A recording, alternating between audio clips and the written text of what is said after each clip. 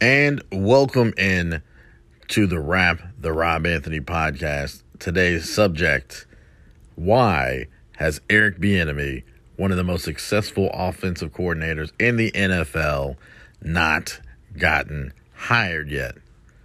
All right, that's a topic that has been bounced around for a few years. We're going to get into it, and I'm going to give you some theories of mine on why this hasn't happened yet. All right. So what are some possible factors in this? So first, let's give you a little bit of background on who Eric Bieniemy is. He went to the University of Colorado, played running back there, got drafted into the NFL, played running back at a few different stops there, and then he became a coach. And, of course, being a running back, he started as a running backs coach. He coached both in college and in the NFL. He had Adrian Peterson in kind of the mid-2000s. Adrian Peterson had a 1,700-yard season under him. And he also, when he moved on to the Chiefs, and I think about 2010 or so, and he had Jamal Charles along the way who had some success under him as a running back. Then in 2018, Matt Nagy, who was Andy Reid's OC, left and took a job in Chicago. We'll revisit Matt Nagy in a minute here. So then Eric Bieniemy, EB, as some affectionately call him, becomes the OC. Patrick Mahomes becomes the quarterback. Alex Smith. And the era of EB, Andy Reid, and Patrick Mahomes begins. Year 1, 2018, Patrick Mahomes throws for over 50 touchdowns, has 5,000 yards, and is the NFL's MVP, and he gets to the AFC Championship, where he loses to Tom Brady in overtime. Year 2, Patrick has a great year, doesn't win the MVP, has a great year, and this time the Chiefs get through the AFC Championship game, get to the Super Bowl, and Mahomes wins his first Super Bowl. Well, at least his only Super Bowl. We don't know if he'll win another one. He's got a good chance to do that this year. So we are recording this before the 2022 Super Bowl. So this is before, actually, the AFC Championship game. I'm going to make the assumption, though, that he's going to beat Joe Burrow and the Bengals. Now, this might not age well, but I'm just going to make the bet that it does, that he at least makes it to his third Super Bowl. All right, so it's now 2022. Patrick Mahomes has been in the AFC Championship game 4 years in a row. Been one of the top producing quarterbacks 4 years in a row, including an MVP, 2 Super Bowl appearances, maybe 3, all under the offense of Eric Bieniemy within the Andy Reid system for the Kansas City Chiefs. Generally, when someone has that much success over that stretch of time, they are extended and offered to become somebody's head coach. So that's why we're really here discussing why is it not just the obvious, oh, he's black, because he's black, he's not getting a coaching opportunity. But there are other black coaches in the league. There have been several black coaches in the league. So I think it's a little deeper than that.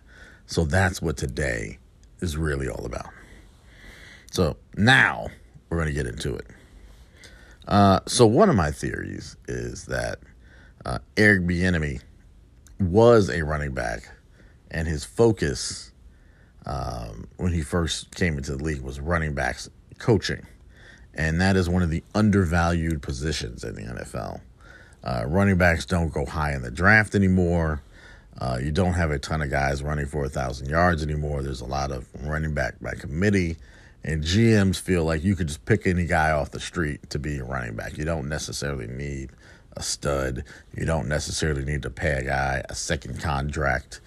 Or there are GMs that think paying a second contract to a running back generally is just not a great idea. Zeke down there in Dallas, The guy that was down there in L.A., there's just been a few guys. Todd Gurley, Zeke, Saquon Barkley has kind of broken down and hasn't really broken out the way people thought. He looked like he was going to be the most electrifying guy, with a football in his hands, and it hasn't really worked out that way. So part of it might be that his focus has been, or his path to being an offensive coordinator was through being a running back. And he was a running backs coach. So that's one theory. Also, looking at most offensive coordinators that get, pushed up into being coaches, if you look at the history there, most of them were quarterbacks. Doug Peterson, Norv Turner, Gary Kubiak, Jim Harbaugh, Frank Reich, Josh McDaniels, Cliff Kingsbury, both Gruden's, Jay and John, Matt LaFleur. Most of those guys, their football lives started with them being quarterbacks. Kind of the outlier there would be McVay and Shanahan, who were wide receivers. But they had pedigree. They had connections in the league. So they got an opportunity. And they're white guys. And white guys generally don't tend to have, a lot of trouble getting head coaching opportunities in the NFL. So there's that. But I think there is a bias from GMs and owners to want to hire former quarterbacks, because you want someone to come in and be a quarterback guru who can help your team's franchise quarterback learn and grow and be nurtured by somebody that's played the position before. So I think there is a quarterback bias there, and he's a running back, so there's that. Another factor, Andy Reid and Patrick Mahomes. There are people that may believe that Patrick Mahomes under any offensive coordinator would be great, or that the reason why Kansas City is so successful is not because of their scheme, but because of Patrick Mahomes' gifts, his arm, the arm angles, making something out of nothing, his ability to move. They feel like any offensive coordinator might be able to, post out of this world numbers with Patrick Mahomes being there.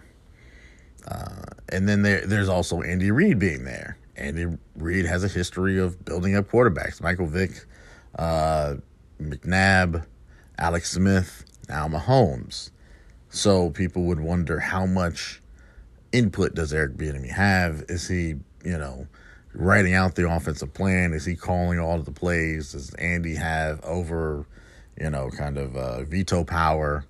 How much of this system or scheme or these play calls is coming from Andy, and how much is coming from Eric Bieniemy?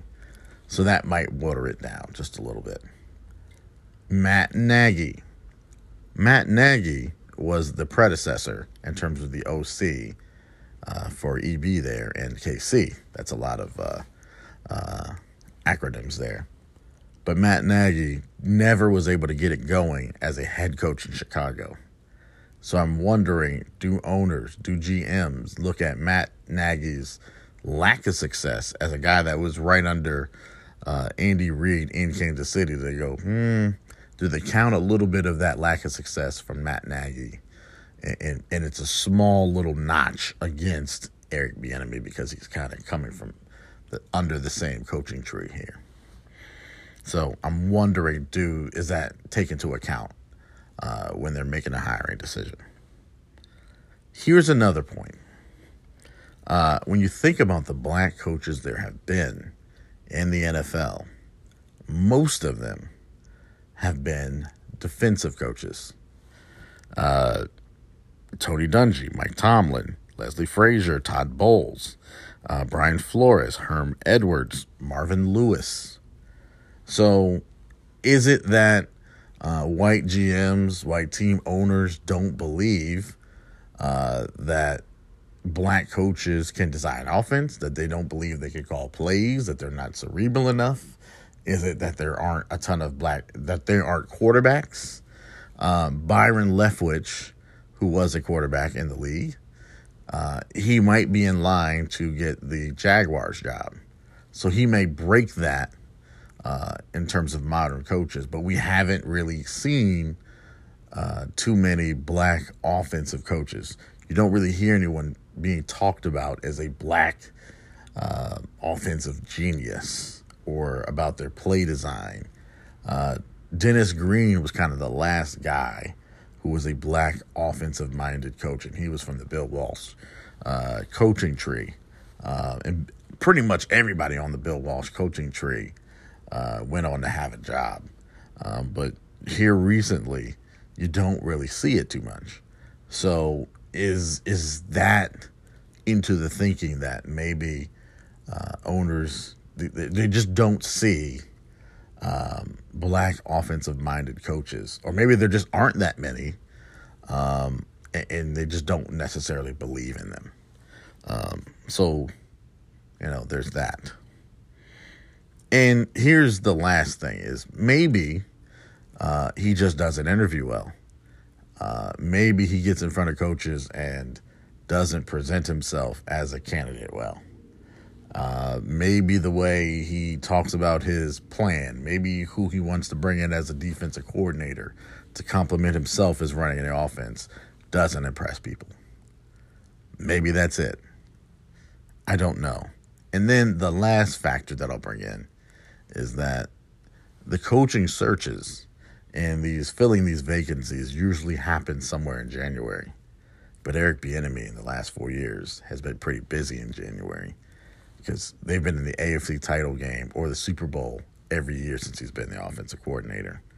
So maybe he hasn't been able to focus 100% on that job search, on the interviews, because he's busy game planning for Super Bowls and AFC championship games. So maybe that's a factor in it because he's not available, in the first, as soon as the season's over. So those are some reasons and some theories as to why he hasn't been hired yet. Is it that complicated, or is it just simply something simple, something more sinister in that NFL team owners and GMs just are hesitant to hire a black coach, and that they're doing all these interviews just to fulfill the Rooney Rule, and they're just overlooking one of the best offensive coordinators over one of the best and brightest offenses we've seen in the modern era of the NFL. They're just overlooking him. And, there's just no reason for it that he should have a job, a head coaching opportunity in the NFL. So that is the wrap. Hit me up at Mr. Rob Anthony on Twitter, and let's talk about this. Why do you think Eric Bieniemy doesn't have a head coaching job yet in the NFL? Enjoy the games. Hit me up. Let me know what you think. This has been The Wrap, and I'm Rob Anthony. Thanks for listening.